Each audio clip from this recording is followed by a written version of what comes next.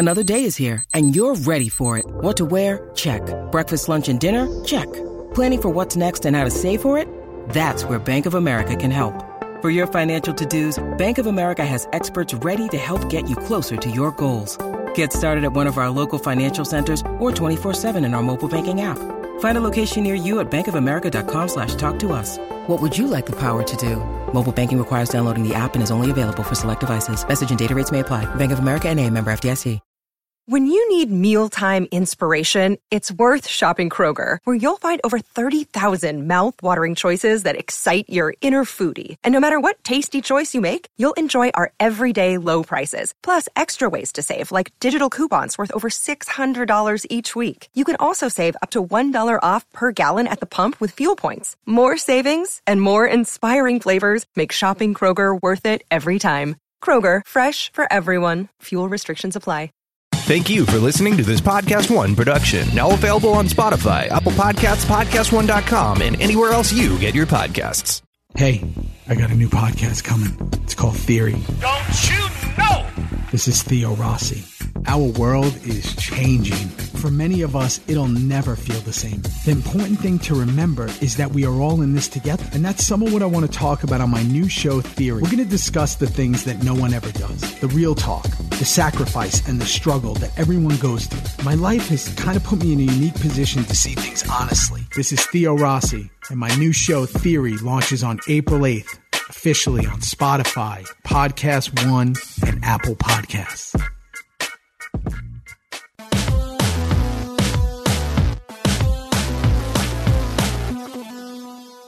Welcome to Real GM Radio. I am Daniel Weir, your host, and so happy to have you with us for this episode. My guest is actually a first-time Real GM Radio guest. Curtis Harris, basketball historian, runs the awesome Pro Hoops History newsletter. You can check that out, prohoopshistory.substack.com, and the Pro Hoops History Twitter account, and it felt like a great time to talk to him. We've actually had this in the works long before the hiatus to talk about the Hall of Fame, the inductions, snubs, how theory of the Hall of Fame, and his awesome newsletter, of course, as well. So we get into all that. This episode is brought to you by BetOnline. Use the Podcast One promo code to get a 100% sign-up bonus. But without further ado, here's Curtis. Thanks so much for coming on. Yeah, glad to be here. You and I have talked about doing this for a while.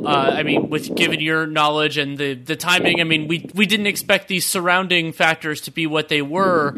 But I think where I want to start, rather than getting into the specific inductees for this year, is your feelings on having a basketball overall Hall of Fame rather than something that is NBA specific, or if you think both of those should exist as independent entities. So this question is something I thought about, really for, it's 2020, almost like 7-8 years, because back in 2012, I started getting my degree, my master's degree in public history. And so that focuses on the idea of, obviously history, but doing it at public venues, so museums, national parks, even digital stuff.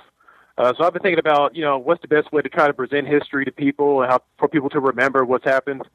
And I think the Basketball Hall of Fame is both good and bad. I would say the idea is very excellent, but the execution hasn't been that great. So I think the idea of a Basketball Hall of Fame, that encompasses male players, female players, international, American, referees, players, coaches, like just the whole gamut, I think is really beneficial for people just to have them see that, basketball encompasses and incorporates all these different facets. But then I think the execution hasn't been that great, that they don't, in my opinion, they don't let in as many people as they should, or at least just that some of their inclusions are kind of mystifying as to who they put in and who they don't include. So I would say definitely have a Basketball Hall of Fame, and you can have an NBA Hall of Fame, but I would definitely prefer to have an overall Basketball Hall of Fame and not to replace it or subsume it or kind of relegate. I think that's the best term. Kind of relegate it to the side in favor of an NBA Hall of Fame. I don't think that's the right way to go. Yeah, there was a time when I was more obstinate about the NBA having its own Hall of Fame and the importance of that. And I think the point you got at the end there is really a good one. Actually, where you started too, of remembering that the NBA is not the end all be all of basketball. It is very important, but international stuff, having women and having people who made a major difference in parts of basketball that are not the NBA. If from an educational from a public history standpoint, I think that makes a lot of sense. I think that you want to not only honor those people because they're worthy of honoring, but also it helps build the idea that basketball is a global game rather than it just being all about this one thing. Yeah, and furthermore to that, what we're talking about, I'm very happy that it comes with issues as well, but I'm happy the Basketball Hall of Fame is in Springfield, Massachusetts. So the problem there is that, Springfield's not exactly on the crossroads of major travel routes, whereas if it's like New York City or Chicago, it'd be much easier for people to get out there. But the benefit is you have the Hall of Fame located where the sport was created. And, this virtually no other sports, except for volleyball, which also started in Springfield. Oh, that's so crazy. There's no other sports. Yeah, there's no other sports, really. Very, very, I don't want to be definitive. So, very, very, very few sports that can pinpoint, this is exactly where our sport started. So I think that's really cool to have the Basketball Hall of Fame precisely in the city where the sport began. So I think that's really important to keep it in Springfield, despite kind of challenges that it poses in terms of transportation, getting people up there. But then also realizing that with that in mind, that basketball, began before there was an NBA. So to that point about basketball being beyond the NBA is now kind of maybe to some degree kind of the center of the basketball world, but there's still lots of things out there besides the NBA. And just to the point about men and women being important, men's basketball started in December 1891, and women's basketball started January 1892. So not a lot of sports can say, we have men and women playing the sport basically at the same time. So I think it's really important to still have men and women as well in the same Hall of Fame. So that's why I really like the idea of what they have there at Springfield, even though, as I said, the execution isn't quite there, which I'm sure we'll talk about. Yeah, and it does the positives are pretty prominent to me. I mean that it expands, it kind of celebrates the overall sport rather than an individual part of it. It's more inclusive and from really all perspectives. But it does create kind of where I think you were getting at with this. It creates this really challenging question of what and who merit inclusion, because when it is so all-encompassing, then what is the overall level of impact? How do you factor in level of competition, duration, all of those sorts of things? It's such a different challenge than an NBA Hall of Fame. They're both hard, but because it's so much more expansive, both geographically, chronologically, it's just so hard to wrap your arms around.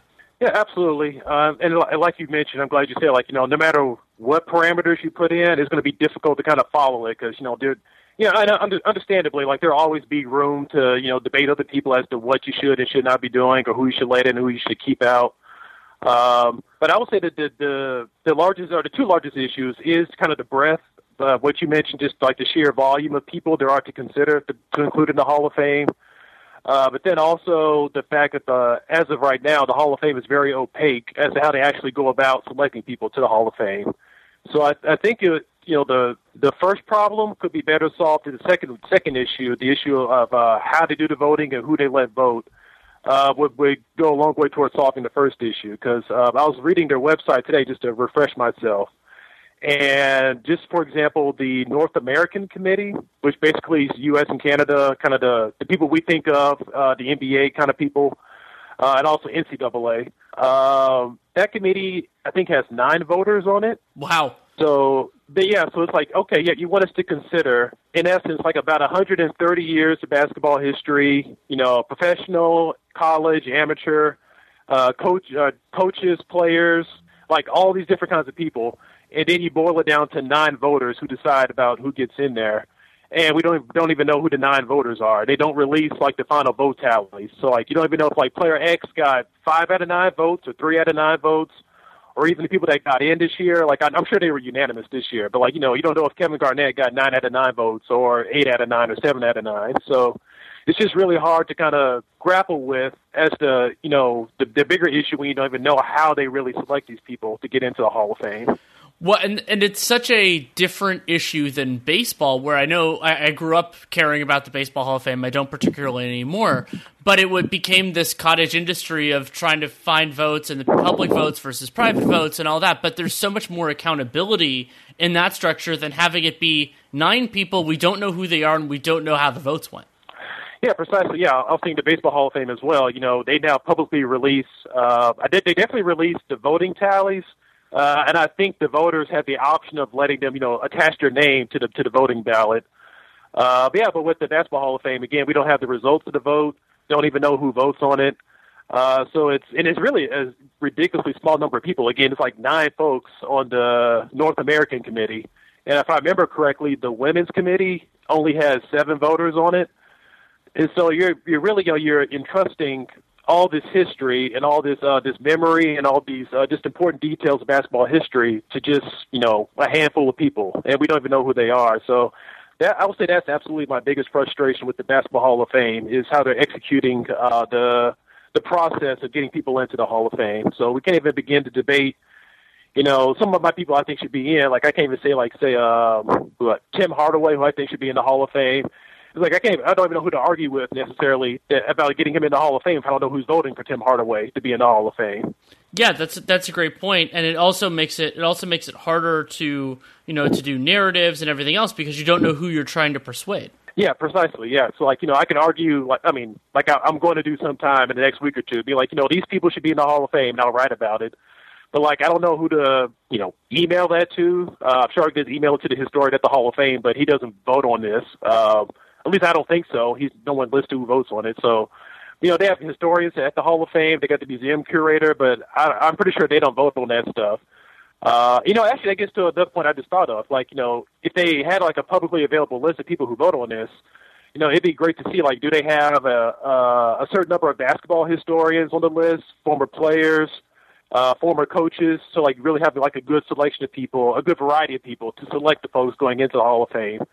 Because it's right now, like I keep mentioning, we just have no idea who it is. We don't know if it's, a bunch of old executives doing the voting, the NBA commissioner, for all we know, that is in on the voting. We just have no idea who it is. We don't know who to tailor the argument to and how to persuade these people.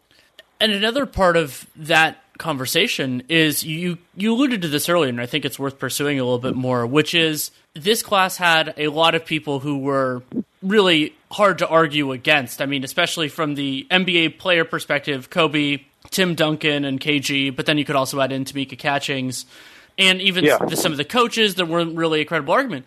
But it's also worth mentioning that if you have a Hall of Fame that is as expansive as we said, and if you have a certain threshold, then you can run into a numbers problem in the other way, that you're not admitting enough people, and that it's just gonna create log jams, and it's just gonna lead to an insufficient Hall of Fame. Oh yeah, you have that last year. So actually, these last 2 Hall of Fame classes have been really good examples of some of the issues you have. So this year, like you mentioned, we had a bunch of shoe-in candidates. So no one's arguing with Tamika Catchings or Kobe Bryant or Tim Duncan going there. Everybody's yeah, those are bona fide, 100%. Yeah, they should be in the Hall of Fame. But then last year, 2019's class had a few players that it was kind of like a, I don't want to quite say an apology tour, but it was kind of like trying to clean things up and crap, we forgot they let these guys in 15 years ago, so let's go ahead and do it this year. But it's kind of like a lull. It was Bobby Jones, Sidney Moncrief, Jack Sikma, and Paul Westphal were the big NBA players that finally got in. And, they've all been retired since, I think Jack Sikma was the last one to retire. He did so 1991. So you got to think to yourself, nothing's really changed over the last almost 30 years with these guys' qualifications to get in the Hall of Fame. It's just that the Hall of Fame finally got to, I guess, like I said, that lull, where they're okay, we got a time to breathe. Let's let in these guys that we should have let in years ago. I don't think there should be any limit on the number of people per year they let in. obviously you don't want to have like a enormous class, like 20 people all at once, because then you don't get to like celebrate people appropriately. But then you have the other way that goes too far, where it's like, well, we can only let in, like 4 or 5 people per year because we don't want to dilute, that's me doing air quotes here. We don't want to dilute, the quality of the Hall of Fame by letting in too many people in one particular year. I'm just of the opinion, if you think they're good enough to be in the Hall of Fame, just get them in the Hall of Fame. Don't try to calibrate it just right where you have 10 people per year. Just get in the folks who need to get in. Because now you have situations where you have basically time limits on people to get into the Hall of Fame, and then some guys fall into the dreaded Veterans Committee, whereas if you've been retired or if you've been what's the phrase? If you've been on the ballot, I think something like 35 years, and you've been unsuccessful in getting into the Hall of Fame, you get put on the Veterans Committee, and they only let in one person per year from the Veterans Committee. So you have a boatload of people who retired in the 70s, 60s, and the 50s who, I think have pretty good cases to be in the Hall of Fame, but at this point, only one of them per year gets let in now. Even if there's 20 deserving people, only one of them is going to get in per year from the Veterans Committee, and they're not eligible to go in from the other committees. So that's what I mean by the execution's really just gotten really flawed and really raggedy over the last couple decades, basically. Well, then you also have other really distinct challenges for the way the Basketball Hall of Fame defines things, which is letting in teams. I know that there have been, that creates, so then they get a slot. How does that really work? And then also, one of the ones that's so baffling to me is that while for players you have to be retired and their eligibility thing, that's why Kobe, KG, and Tim Duncan are all in the same class. But that doesn't apply to college coaches. So you have things you have college coaches that are in the Hall of Fame and still coaching. Yeah, I think with coaches, they've had to been active coaching for 20 years.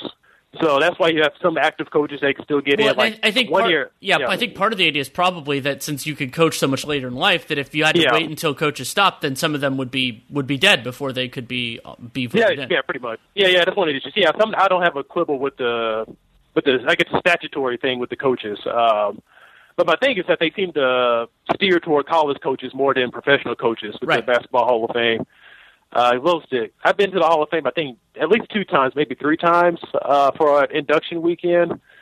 And, I've seen Rick Pitino get in, which Rick Pitino should be in the Hall of Fame as weird as he is. But he's in there. But the one that really kind of got me was Bill Self. He was inducted there. And I was like, Bill Self is getting into the Hall of Fame, which is I'm not going to argue with it too much. It's just whatever. He's won a lot in college. I'm not going to argue with him being in the Hall of Fame. But then I look at pro coaches like Rick Adelman or Cotton Fitzsimmons, and I'm like, how come they aren't in the Hall of Fame? Because, especially Rick Adelman. It's this guy's been to the NBA Finals twice. I think has won close to, if not over, 1,000 games in the NBA.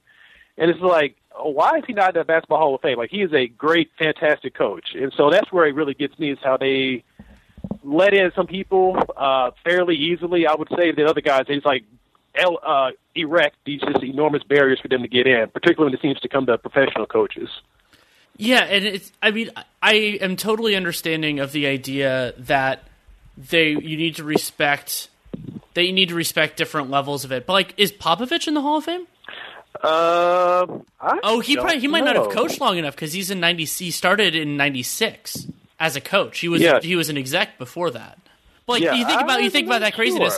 Bill Self is in right now, and Self is 57, and we don't know how much longer he's going to coach Kansas. Pop is 71, might arguably, if not the best, one of the best NBA coaches of all time. It's it kind of feels like that's one of the challenges of making it statutory in terms of policy, is that it can lead to some of these inequities, or maybe you could have some sort of thing you could temporarily supersede it for somebody, or I don't exactly know the right way to do it, but just thinking about having a Basketball Hall of Fame that Bill Self is in and Greg Popovich is not seems ludicrous to me. Yeah, and Self, I remember I had the program, so I was reading through it. I was kind of like you at first. I was Bill Self was kind of young to be in the Hall of Fame, and I was reading his biography, and apparently he started coaching when he was 25 years old or something. So it's okay, well, he started coaching college when he was 25, so yeah, he would qualify to get in at age 56 or 57. So. Yeah, that's just one of those odd quirks. That's not the largest issue with the Hall of Fame, but yeah, that is one of those odd quirks. Bill Self was in there, but not Greg Popovich yet. But I mean, Pop, for all we know, though, Pop might have told them, in a backdoor manner, like, "Hey, don't let me in the Hall of Fame yet. Like, I'm not ready to do that. Wait till I retire." Maybe he's told them that in a backdoor fashion. So who knows why he's not in there yet? Because he's coached for at least 20 years now. Yeah, that's a great point. And something else that I really do like about the Hall of Fame, having an overall basketball Hall of Fame, is that it allows you to reward people who have a lot of different types of contributions. This can come in the form of like a high-profile one of those as a player, like Bill Walton, who his NBA Hall of Fame would be a very challenging, though possibly he makes it anyway, depending on how you feel about peak versus longevity and how you discount for injuries. But if you add in college and you add in his time as an announcer and like his time in the sport, well, then it gets different. And then you can have that for people who were general managers and players. Like, I wrote a lot about Al Attles in my book on Warriors history, and I'm very happy. Yeah. I'm happy that he was included because he was the stat that I use is that he either played with, coached, or drafted every current Warrior whose jersey number is retired. And like that's pretty amazing to have that sort of connection with a franchise. And that will be true in a couple of years, but it's true right now. And I think that that's something that is good about the Basketball Hall of Fame, but it creates challenges too. And so, but I do like the overall theory of that, of like people who have contributed in a lot of different ways, having all of those contributions count. I want to go down that path a little bit more. So because I kind of gave my ethos at the beginning, what I think the Hall of Fame ought to be about. But when it comes to, like you mentioned, the coaching, just the different facets and varieties of ways you can contribute to basketball, what do you think about someone like, who's that? Yeah, I emailed you before this, someone like Larry Costello, who was, I think 5 or 6 times an All-Star as a player, and then won the title as a coach, but only coached for like 7 years. What do you think about people like him, who if you know about them enough, whether they should be in the Hall of Fame or not? Those guys who had fairly good playing careers, fairly good coaching careers, but neither one was extraordinary on their own. I will admit that if you combine them, go ahead. I will admit that I don't know Costello's resume as well. He was definitely though, because he was a part of the Bucks early on, right? Yeah. He was the coach of the Bucks when they won the title in '71, and all those when they went to the finals again in '74. That was basically the only team he coached in the NBA. However, was that time with the Bucks, and then, like I said, he was an All-Star a few times as a player. So I think of him as one of those guys that's, again, I would have to admit, probably didn't reach Hall of Fame status in any one part of his career, but when you add in his whole career in basketball, I would say he gets into a Hall of Fame level. But that gets to the issue I think you were bringing up about the categorization of how the Basketball Hall of Fame does things. Because they have the issue of, or not the issue, the category of contributor, but I don't think they use that one enough. I just think they underutilized that. Actually, a good example is Rudy Tomjanovich, this year's class. So what do you think about Rudy T's playing career? Do you think he qualifies a Hall of Famer just on his own as a player? My instinct would be no, but I think when you combine his playing tenure and his coaching tenure, both of which add a lot, then I think was a clear inclusion. Okay, that's probably with Rudy T. Because I grew up as a Rockets fan, and I love Hakeem Olajuwon and Rudy T. So I'm happy for him that he's getting in the Hall of Fame. But if I try to be as dispassionate as possible about it, just kind of look at it calculatingly, I don't know if Rudy T. should be. Well, I don't know. It's I'm not going to argue with him going in as a coach, but I think Rick Adelman deserves to be in as a coach more than Rudy T. But I'm not going to argue Rudy T. being in necessarily. It's just that Rick Adelman should also be in. But the Hall of Fame insists upon labeling him as a coach going into the Hall of Fame instead of having him as a contributor, where you could kind of lop into playing in the coaching career. And I think that would have him on a more sure ground, being a Hall of Famer, if they did the contributor route that incorporate everything. So, I think the Hall of Fame needs to maybe, utilize the contributor category more often than they do.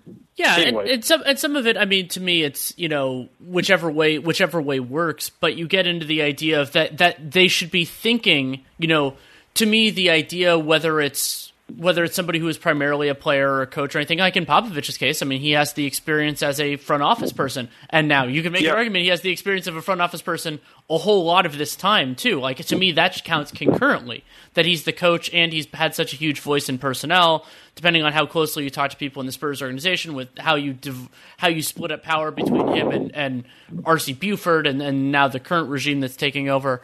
But I think that the overall ethos should be more about contributions. Like you talked about the contributor track. To me, they should be thinking about really everyone that way. I mean, you could even tie in somebody like Grant Hill, who had a playing career and then has done other things outside of it. And that can make it thornier, because it's like, oh, yeah, you have to consider all this other stuff. I mean, I brought up Walton before, and I mean that it gets complicated. But at a certain point, that is the way to think about it. You have a basketball Hall of Fame, but you brought up Rudy T as a player. Like, for me, one of the easy thresholds, and I'm not saying every player has to do this on a player-only track, but like if we're talking about NBA resumes, like if you never made an All-NBA team, if you were never really in that like widely considered one of the best in the sport, I'm not as sympathetic.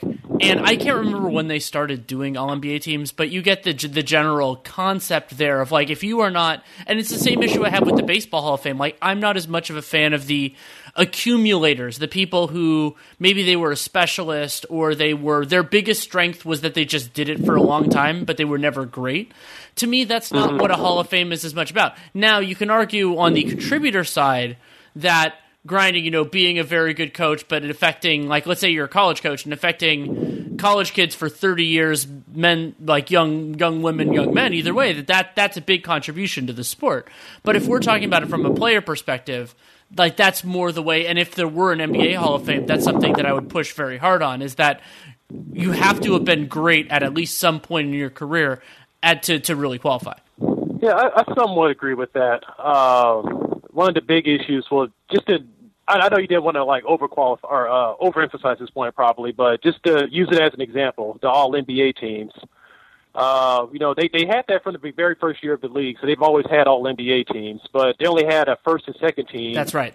Through I think 1989 is when they introduced All NBA third team. So someone like Bob Lanier never made an All NBA team, but you would look at Bob Lanier and be like, oh yeah, he's absolutely a Hall of Famer. He's one of the best centers to ever played, but he was never one of the two best centers in the league at any one moment. Yeah. So he was always stuck behind, Kareem Abdul-Jabbar and Bob McAdoo during the 70s. Then in the late 70s and 80s, he got stuck behind Kareem and Moses Malone.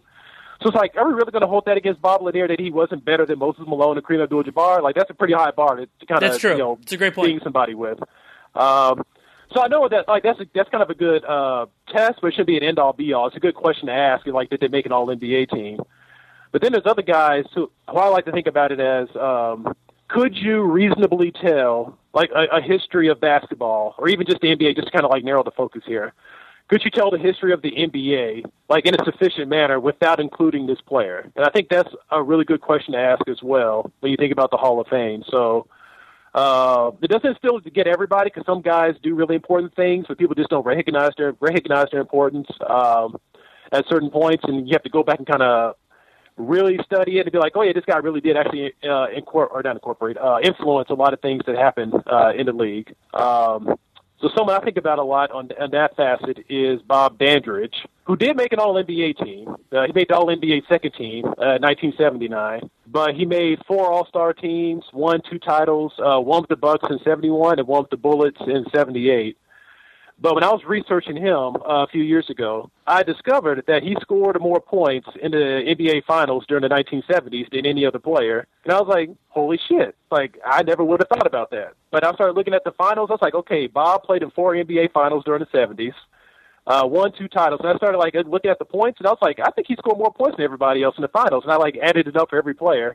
And so he didn't have the highest average. Kareem Abdul-Jabbar, I think, had the highest average, which makes sense. But Bob had, like, the sheer total of most points. He averaged, 22 points a game in the NBA Finals during the 70s. So it wasn't like he was just making the finals 10 times in a row and then, like, average 8 points per game and just happened to rack it up. Like, he made it 4 times, scored 20 points per game, 22 points per game. And so someone like him, I think, kind of gets overlooked. I'm like, okay, he's somebody that you would think of as like being necessarily one of the greatest players at first glance, but then once you start digging into it, you realize, okay, this guy actually was pretty good, and he was like the second best player on an NBA title team, and then maybe the best player on the title team with the Bullets in '78, but folks really don't think about it that way. So I think that's why you got to look, really study individually what these people do and how they do it.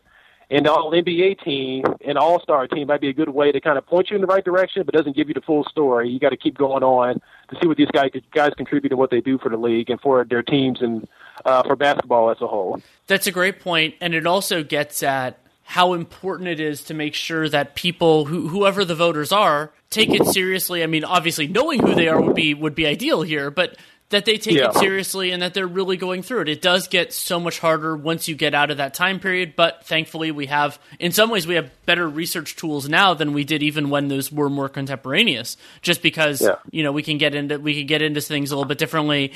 Plenty more to talk about with Curtis Harris, but first a message from BetOnline. With currently no NBA, NHL, or Major League Baseball, you might think that there's nothing to bet on. Well, you'd be wrong. Our exclusive partner, BetOnline, still has hundreds of sports, events, and games to wager on, or let them bring Vegas to you with their online casino and blackjack, all open 24 hours a day and all online. The BetOnline casino never closes. If you are into props and entertainment betting, you could still bet on Survivor, Big Brother, American Idol, stock prices, and even the weather. Visit the website and use your mobile device today to get a 100% sign-up bonus. Use the Podcast1 promo code to make sure that you do that. And it's great that they're doing that opportunity, that they have so many things out there. So make sure to visit our good friends and exclusive partner, Podcast One, BetOnline, to take advantage of the best bonuses in the business. Sign up for a free account and make sure to use the promo code Podcast1 to tell them that you came from us and to get your 100% sign-up bonus at BetOnline, your online wagering solution. You talked about the idea of telling the history of the sport without this person. And back when I was writing my book in 2017 for the most part. It was after the during the 16-17 season. And one of the last edits I had to make on the book was I was completely convinced that Chris Webber was going to make the Hall of Fame. And so I had in there Chris Webber was inducted into the Hall of Fame in the class of 2017. And then I had to rapidly cut it from the book once it was announced that he didn't make it. And it is shocking to me when you consider what the Hall of Fame is supposed to consider, that as much as, Webber, there are imperfections in his resume. I mean, when you consider his role within the Fab Five and then his NBA career and then what happens afterwards, this idea that you and I have been spending a lot of time on of the overall contribution, it's crazy that he's not in. Yeah, he's a great example of someone who's contributed a lot. And, we should think of contributions as not, wholly unvarnished. Like, there's some things, like, it's history, so some things are going to be, absolutely pretty. Some things are going to be a little bit, dirtier, I guess you could say. So C-Webb, however you want to interpret, which I'm sure this is why he's probably not in. Some people interpret some of the things he did as, kind of the dirtier side of basketball. So he challenged the NCAA structure. He and Jalen Rose and Juwan Howard, the rest of the Fab Five guys. So I'm sure that hasn't endeared him to some people. But then, of course, he kind of pouts his way out of Golden State. But all that aside, like, he's not the first person to pout and still be able to get into the Hall of Fame. So, and then, like, the great things he did, like one of the best passers, one of the most talented big men. Probably should have won a title in 2002, but we're not going to go into that with the NBA playoffs. So it's like this guy is clearly one of the most talented power forwards, highly influential in how the game is played. Now, as you say, like, now that he's broadcasting, I have opinions on his broadcasting, but sure, he broadcasts. So it's like he's still contributing to the game of basketball, and he's an influential person.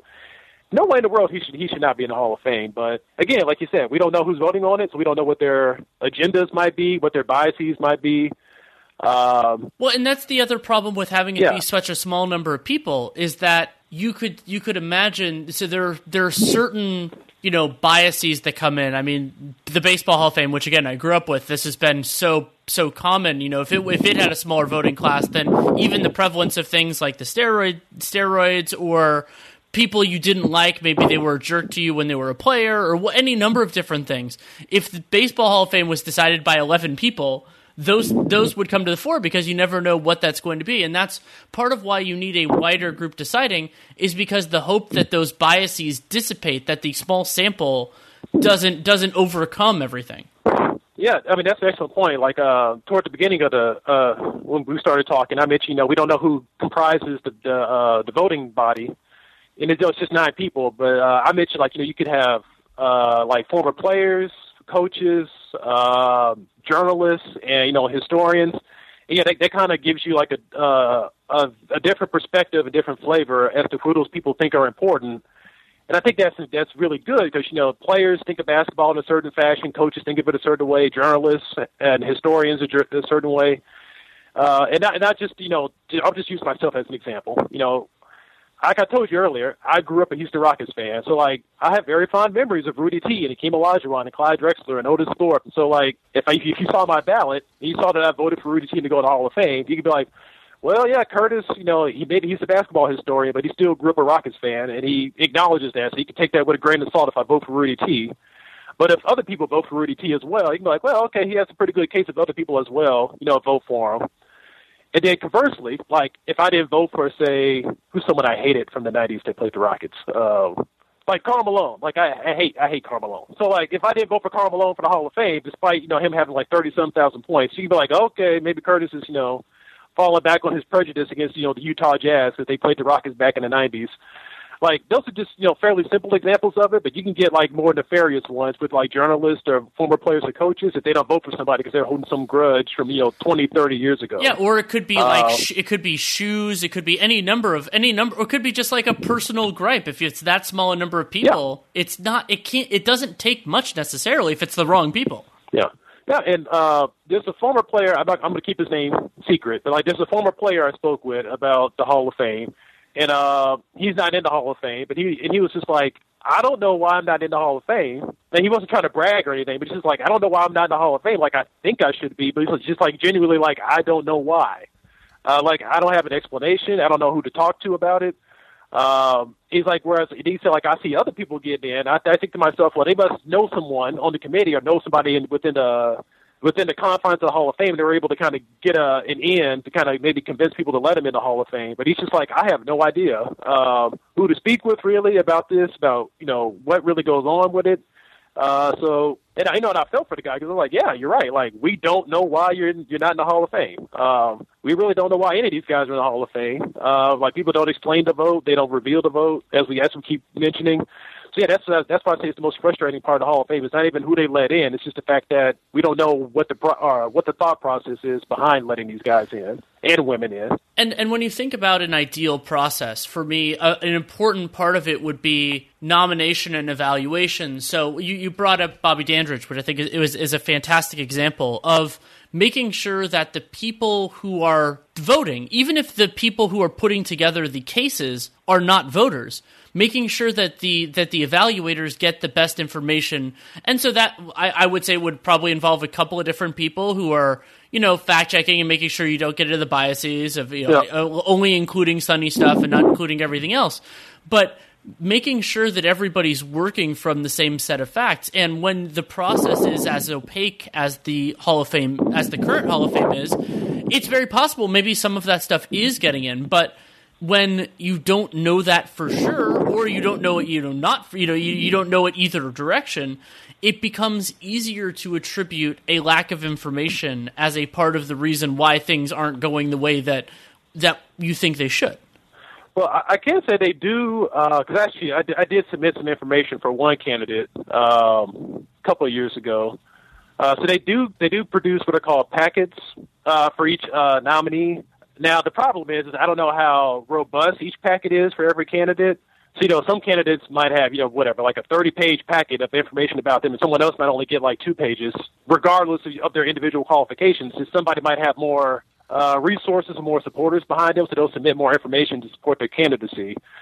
But yeah, I emailed an article to the curator at the Basketball Hall of Fame. I said, hey, I wrote this thing about Leo Ferris. I would like it if you submitted it on his behalf to go into the Hall of Fame. He was like, yep, I'll put it with the packet. But then after that point, I don't know, none of us outside the Hall of Fame really know how much the voters actually read those packets and how much time they spend actually studying the information.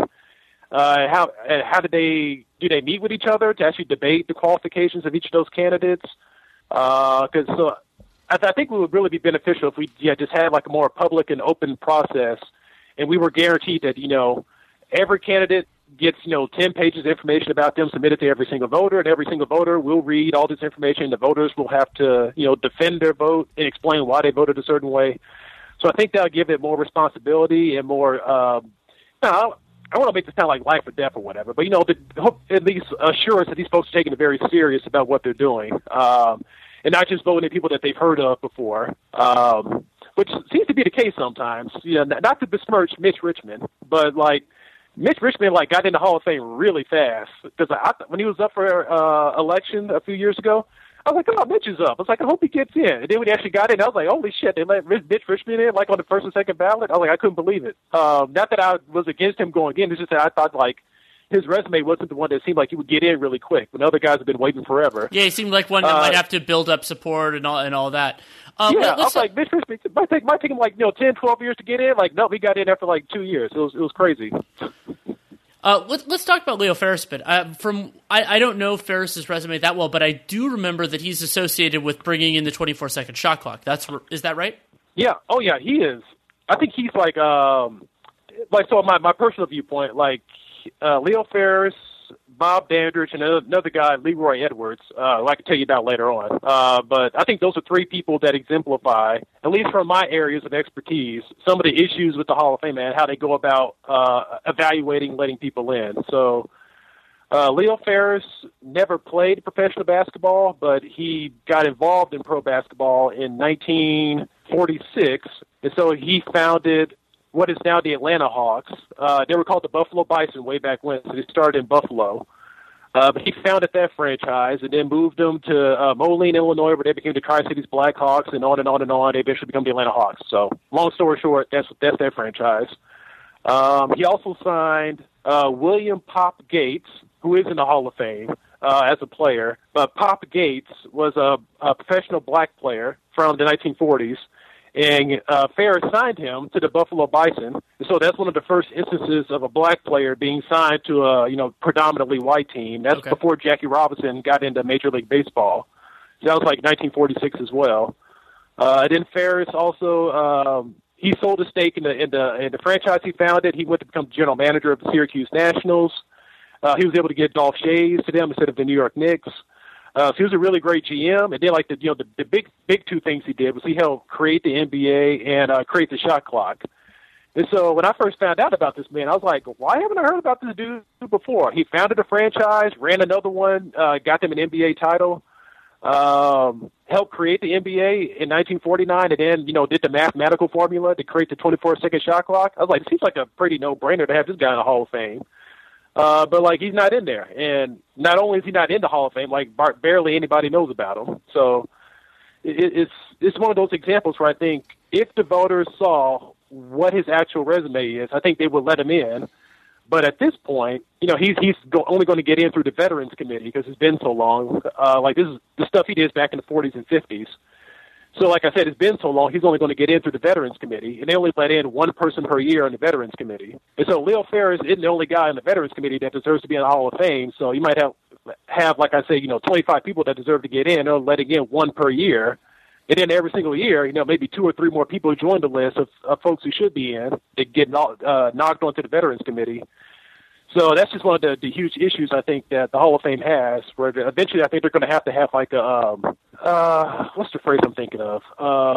An adjustment, a calibration? Yeah. Because I was thinking like a freaking buyback program. I was like, that's not quite the way I want to go about it. But just like a situation where okay, this one year, actually, this is what happened with the Rock and Roll Hall of Fame. The Rock and Roll Hall of Fame a few years ago, they let in 5 groups that they said, we screwed up. We should have let these groups in 20 years ago, but we're just going to let them in this year, independent of everything else. These are just 5 groups we should have had in from the beginning.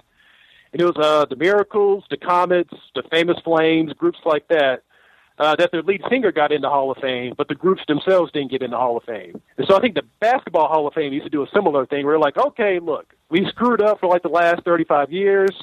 there's like 10 to 15 people that should be in the Hall of Fame at this point, and like they're never going to get in through our current process. We just need to have 1 year. We just say, look, we're going to let all these people in. Don't care what committees is like. Committees don't matter at this point. These are just 15 people that deserve to be in the Hall of Fame that we've overlooked for too long, and we shouldn't keep on doing this because they'll never get in through our regular process.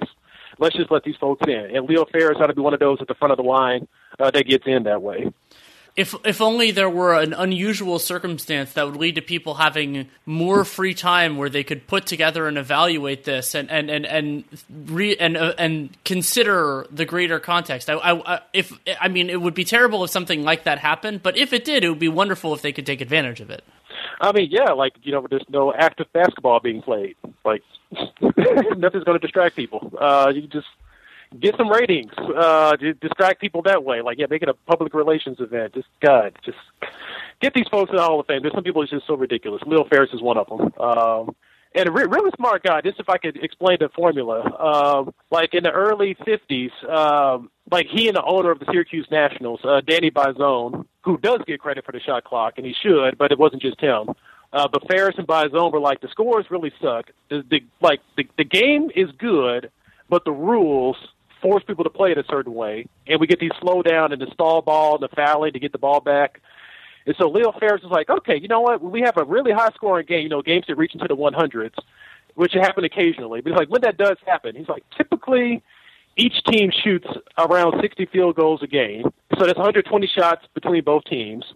And he said we got a 48-minute game, which comes out to 2,440 seconds. So he took 2,440 seconds, divided it by 120 shots, and that's how he got 24 seconds to shoot. Amazing. Yeah, he was like a math whiz, and that's why he made the budgets work for Syracuse Nationals. He saved them financially, too. So it's like he didn't just pull it out of a hat. Like, he thought about what's a good high-scoring game. This is the number of shots. This is how many seconds we got in the basketball game. This is how many seconds you should have to shoot. So that's just a really fun thing I learned when I was doing my research on him. So, yeah, people like that deserve to be in the Hall of Fame. Now, just good brains, good basketball acumen, just really fantastic person, that fellow. Well, and then you think about, we talked about the idea of a contribution, how the 24-second clock changed the NBA, but how that spread throughout the sport and made the sport more palatable, made it more exciting for people all around the world is truly incredible. Yeah, no, like people often, and rightfully so, people often mention, the integration of basketball as important. But I also, like I'm writing my dissertation right now, like I'm putting alongside the integration of basketball, it's also the shot clock, because it's like, Elgin Baylor and Wilt Chamberlain and Oscar Robertson and Bill Russell, like, they could have all that talent, but the people are still playing stall ball. It's like, like Wilt Chamberlain's not scoring 50 points a game if you have stall ball going on. But with the shot clock, that forced everybody to play faster. And when you play faster, you literally just have more plays in the game. And I think of it in a fashion of you just have more opportunities to do, creative things. You get caught in a bind, you just got to create up something to get out of it. So someone like Elgin Baylor, doing all the crazy shots he did, it's like some of those shots are because the shot clock is winding down, so you have to make up something to get the shot off before the clock goes off. And so that kind of stuff just, speeds up the evolution and the excitement of basketball. So, yeah, you really can't calculate the effect the shot clock had on basketball, but you just know it really did speed up the game, but also forced innovation because, if you have forever to shoot, you can just keep passing the ball around until you finally get an wide open jump shot. But if you got a time limit, you got to drive in and, flip up some shot over your head. That's going to be crazy. But people are like, that was cool. Maybe we should try to work on that and try it again next time. And maybe not do it with 2 seconds left on the clock, but maybe work a play to get that specific shot once again. So that's the kind of things I want people to think about when they're voting for the Hall of Fame, and show these kind of outside-the-box things. Don't just go for, who made the All-NBA team X number of times, or All-Star game X number of times, but also who influenced basketball stylistically and also culturally as well. I think those are really important things to consider as well with the Hall of Fame. Yeah, I was thinking back to, I don't remember all the specifics, and I doubt you have. I'll be impressed if you have this in your wheelhouse too. Like, you think about the impact of the shot clock. I remember Kevin Love played in a high school game in Lake Oswego that didn't have, I think Oregon didn't have a shot clock in high school basketball until somewhat recently, and so they played stall ball this was probably 15 years ago. And there was a game that ended, I think it was 8-4 or something like that. And so you remember that it would be very easy for this to be so much worse.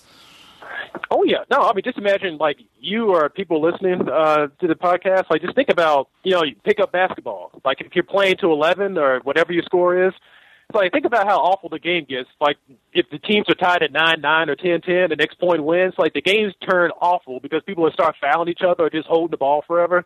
It's like that's the same kind of stuff that happened in the NBA. So, like, it's not the players necessarily. It was the rules that the players were under at that time period that forced them to play that way. As soon as you got the shot clock, like, that just allowed players to play more freely. That's what, made basketball, it still had beautiful stuff back in the 40s and 50s, but you saw more of the beautiful stuff more often when you had the shot clock because people now were freed up to do this stuff instead of, hacking and doing the stall ball. Exactly. I don't have a ton of time left, so what I wanted to do, what I thought would be an appropriate last thing, would be to open the floor to you. We already talked about Leo Ferris, which I think is a great example. We've talked about a few of the other ones. I know Chris Webber is somebody, and Dandridge, somebody that you care about a lot. To just if you want to make it a brief case, you want to make it a long case for some of the other people that you think it's most important for them to be considered and included. All right. So just for everybody listening, this is not all-inclusive. If I don't say somebody, it doesn't mean I don't think they should be in. It just means I didn't remember them at this point. But I think I mentioned a lot of the people. Yeah, I got Tim Hardaway, Chris Webber, Rick Adelman. Oh, Doug Moe, another coach that should be in there. His teams never won a title, but they were always exciting to watch. And, the Denver Nuggets were always guaranteed to score 120 points a game. Those are some of the best teams to ever watch. Even though those teams made it hard for, when I'm doing a lot of my evaluation stuff, because you see those Nuggets teams and they just screw with all the data. It's nobody scored 130 points a game. So oh yeah, of course, either the Nuggets or the teams they played against. It's like Doug Moe, gotta love him. And also his suits. Y'all never seen a photo of Doug Moe? Just Google him, and his suits he wore back in the 70s and 80s are great. He's always rumpled. Anyways, Doug Moe, great coach, I think should be in. I mentioned Larry Costello. Another guy that's kind of like Larry Costello, where he had a really good playing career and a really good coaching career, was Gene Shue. I think he was a 4 or 5-time All-Star as a player, and then coached for, I think, probably somewhere around 30 years in the NBA. And got to the NBA Finals twice, but didn't win the Finals, but he got there twice. Once with the Bullets, once with the Sixers. So I think he should be in the Hall of Fame as well for his contributions to basketball. And then the last person I'll mention, I don't want to take up too much time here, but the big player over anybody else I've mentioned so far, the player I think that should be in that is not, is Leroy Edwards. And he played for the Oshkosh All-Stars and the National Basketball League back in the 1930s and 40s. And so I'm so big on him is because he's such a good player, but also that the National Basketball League is something that gets forgotten about in basketball history now, even by the NBA. So Leroy Edwards won the MVP in the National Basketball League. He won the MVP 3 times, and if I remember right, he won the title twice in that league, the scoring title maybe 3 times as well. He played at the University of Kentucky for 1 year, but quit because he's like, it's the Great Depression. He's like, I don't have time to play college basketball. I need to make some money. So he quit college basketball, went professional back in the 30s. But he was one of the great centers from back then, and he's one of the reasons why they instituted the 3-second rule on offense, because he was set up in the paint. People were like, well, crap, we can't get this guy out of here. So like, well, we got to put in a 3-second rule so he can't just sit in the paint and throw these hook shots up. So he's one of those guys that was so good they had to change the rules of the game, which I think is always an indicator of how good somebody is. So they have to change the rule to compensate for what you're doing. So it's easy to kind of look back and be like, whatever. 3 seconds in the lane, what's the big deal? It's like, well, for the last, is this 1930s? You got to put yourself in a historical mindset. If it's 1930s, you could be like, basketball's been around for 40 years. It's only now, after 40 years, that they had to put in a 3-second rule because this one guy shows up, it has to make you change the rules. So I think that's a pretty good way to think about how good of a player he was. And then the league that he played in, like I keep mentioning, the National Basketball League, they merged with the Basketball Association of America in 1949 to make the NBA, which is the National Basketball Association. So makes perfect sense. National Basketball League, Basketball Association of America, put them together, National Basketball Association. So, but I think the reason why Edwards isn't in there, along with Leo Ferris, is that their careers got started in the NBL, and that league gets kind of discounted in basketball history, unfortunately. But those are just some of the people I think should be in. There's others I can think of, but I don't want to waste up any more time here. Folks can follow my Twitter and see my complaints about that over time if they want to. They absolutely can and should. Thank you so much for taking time. It was an absolute pleasure. Yeah, thanks for having me on, Danny. It's always great to talk about history and Hall of Fames in particular. I think they're really fascinating just to think about what's important in a sport, but also how we remember what's important. Absolutely. Thanks again for taking the time. Thanks so much to Curtis Harris for taking time to come on. You can read his work. The best way to do that is the newsletter that he has. Go to prohoopshistory.substack.com, SUBSTACK. And you can also follow him on Twitter at, appropriately, prohoopshistory, PROHOOPSHISTORY. Love having him on. Curtis and I have actually known each other for years now, talk a little bit, and while I am not as invested as you got this obviously through the podcast in the Hall of Fame, I love talking with people who are and who know the history, who are invested in a way that I am not, and Curtis is just a fantastic person to talk to for all that. So you should definitely check out his work, and it's especially now when there's less going on, I think I have a greater appreciation for it, but he was churning out great stuff long before the hiatus. If you want to support this show, there are a lot of different ways you can do it. You can leave a rating, leave a review in the podcast player of your choosing. It's great if it's Apple Podcasts. If you use something else, you can actually leave a review both places. That's much appreciated. Word of mouth, extremely important, whether you're talking to your friends or social media, whatever you want to do, if you like a single episode or the podcast in general, just making sure more people hear about it. And then subscribing, downloading every episode. Those are extremely important just to make sure that the opportunity is there for you. It also can help with our metrics, get more people to find the show. And the most important thing for this show and any other that has them is to check out our sponsors, BetOnline. Use the Podcast One promo code for what is now a 100% sign-up bonus, which is pretty awesome that they're doing that. Do not worry that I'm, getting low on content or anything. Real GM Radio, just like Dunked On, will be going strong as long as I have to. That's the way it's going to work. As long as people keep listening, as long as advertisers stay on board, I'm going to keep doing the show. I have lots of different ideas, things to pursue. It is a little harder in this nebulous area where we don't know when things are happening, like if there's going to be a playoffs, if it's going straight to the offseason, all that type of stuff. But rest assured, we'll get all that. You can also check out my work, Dunked On, of course, 5 times a week. Nate's also doing an awesome COVID podcast, which is being separated out into its own thing, so you can check that out too. And then my written work is at The Athletic. I've done a series of now 4 pieces on the 2020 free agent class, all of which are available there. And then I have a lot more stuff coming. I think I have something like 7 pieces that are in process right now, not even including the collaborative stuff that I'm working on. So that'll be, when they're ready to run and they're ready to publish, they will be published. And when I have them finished, I will submit them. So it all goes in a process. And if you have any feedback, good, bad, or indifferent on this show, or honestly anything else that I do, DannyLaRueNBA@gmail.com is the way to do it. If you take the time to write it, I will promise that I will read it, and I will respond if and when I can. That's not my promise. My promise is to read it, because I don't want you to waste your time. But I sometimes get buried. It's weird, they're in this strange thing where a lot of things aren't happening, but I'm actually still really busy. Not complaining. I'm so thankful for it, because it gives structure to my day and, honestly, to my life. But I hope that you can find things that make you happy. I'm doing this show, and everything else is definitely occupying some of that space for me. I watched the 2013 NBA Finals Game 6 on Wednesday, and that was really nice to kind of get back into it. It was a really fun one, actually, that Nate and I did years ago for Stitcher Premium as a kind of throwback to watch that game. And to pick that up, and I'm obviously watching a lot of film, too. Nate and I are doing prospect breakdowns, and then I'm going to turn those into pieces as well. Hopefully, that's the plan. I just need to figure out how to do that, because I haven't really written draft work in a long time. So I'm trying to figure out how I want to best do that. But that is more than enough rambling for right now. Thank you so much for listening. Take care, stay safe out there, and make it a great day.